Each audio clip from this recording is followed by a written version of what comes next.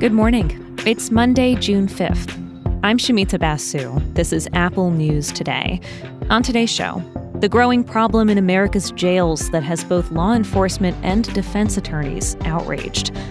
NBA stars explain the art of the pre-game nap and how to cover the news in Antarctica.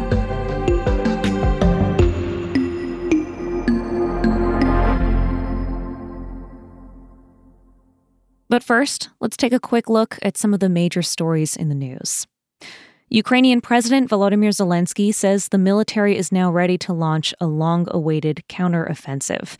In an extensive interview with the Wall Street Journal, he warns that the operation could take a long time.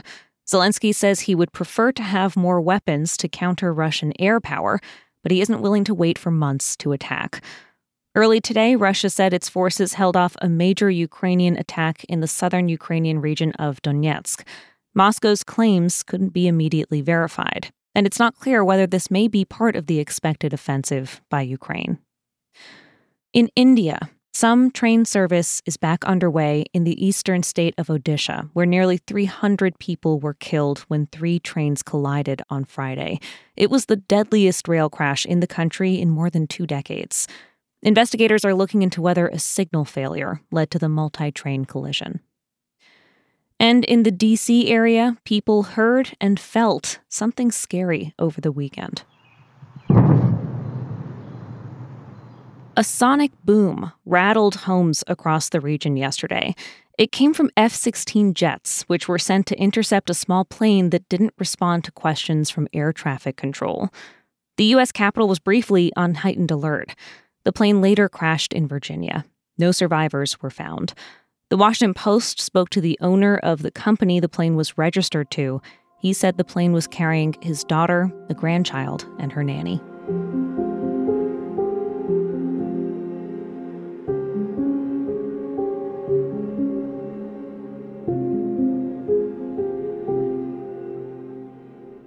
There's a growing problem in America's jails. Mentally ill people accused of crimes are locked up for long periods while they wait for treatment. The problem is that state mental hospitals have no room for them. Some wind up spending more time waiting in jail than the potential sentences for the crimes they're charged with. It's a national issue that has mental health advocates, law enforcement, defense attorneys, and prosecutors all frustrated. Dan Frosch is one of the Wall Street Journal reporters on this story.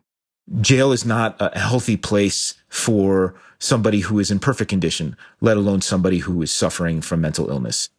He told us about Erin Brown, who's incarcerated in Colorado. She came from a good family and in her best moments was a talented artist and chef and had a good relationship with her mother, who had long tried to help her get treatment. Erin has schizoaffective disorder and substance addiction. A judge ordered her to receive inpatient psychiatric treatment before facing charges for breaking into her mother's home, but the state has no open beds. Her mother has watched helplessly, really, as Erin's mental health condition has worsened over the 6 or 7 months she's been waiting in jail. Experts say this is common. Confinement and the presence of law enforcement can intensify vulnerable people's mental health problems. And data shows things are getting worse nationally. The Journal asked all 50 states about people waiting in jail for inpatient treatment. Nearly all of the states that provided data have longer wait lists now than they did before the pandemic. Many tripled or even quadrupled.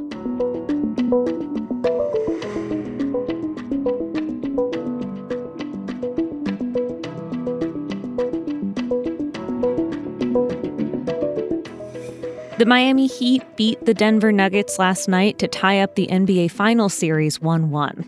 Game 3 is Wednesday night, and on Wednesday during the day, it's likely that a lot of the players will be taking their strategic pre-game naps. GQ goes in depth on the art of the basketball nap, talking to several star players about how they manage to get enough sleep in the right way at the right time. It's a fun story because it speaks to all these super tall, super tough athletes, and it turns out they have a lot of thoughts on how to optimize their game through napping. But it's not easy, with night games and long flights and all the time spent away from home. And even for non-athletes, there are some pretty good tips in here that could help anyone looking to become a more efficient napper, especially if you're traveling and trying to get over jet lag. Controlling light is key. Pitch black is how Wendell Carter Jr. of the Orlando Magic says he needs a room. He has heavy-duty blackout curtains at home. The team's practice facility also has a specialized nap room.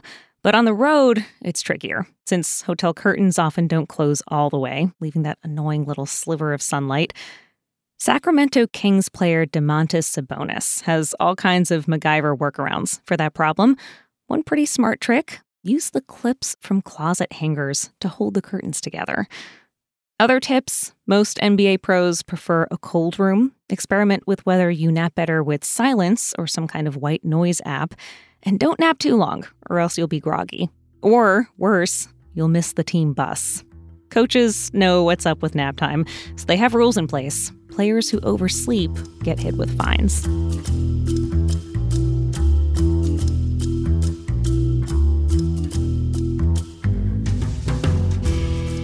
We have got a lot of love and respect for exceptional local reporting here at Apple News, which is why a story from Esquire caught our eye. It's about a one-person newsroom in a rural community in a very unusual place. The paper is called The Antarctic Sun, and the one journalist, Lauren LaPuma, writes it largely on her own.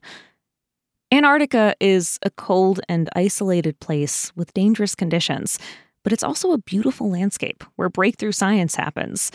For LaPuma, a longtime science writer, running the paper there sounded like a dream job. So as soon as the position opened up, she jumped on the opportunity. The U.S. agency managing scientific research in Antarctica funds the paper, so a lot of the coverage focuses on the studies done there. But there's also opportunity to tell quirky stories about the small community that lives there. There's a section called Life on the Ice, which looks at all the ways people pass the time and form a community in an isolated place, like when locals put on an edition of the Nutcracker Ballet with an Antarctic twist, or the annual music fest called Ice Stock.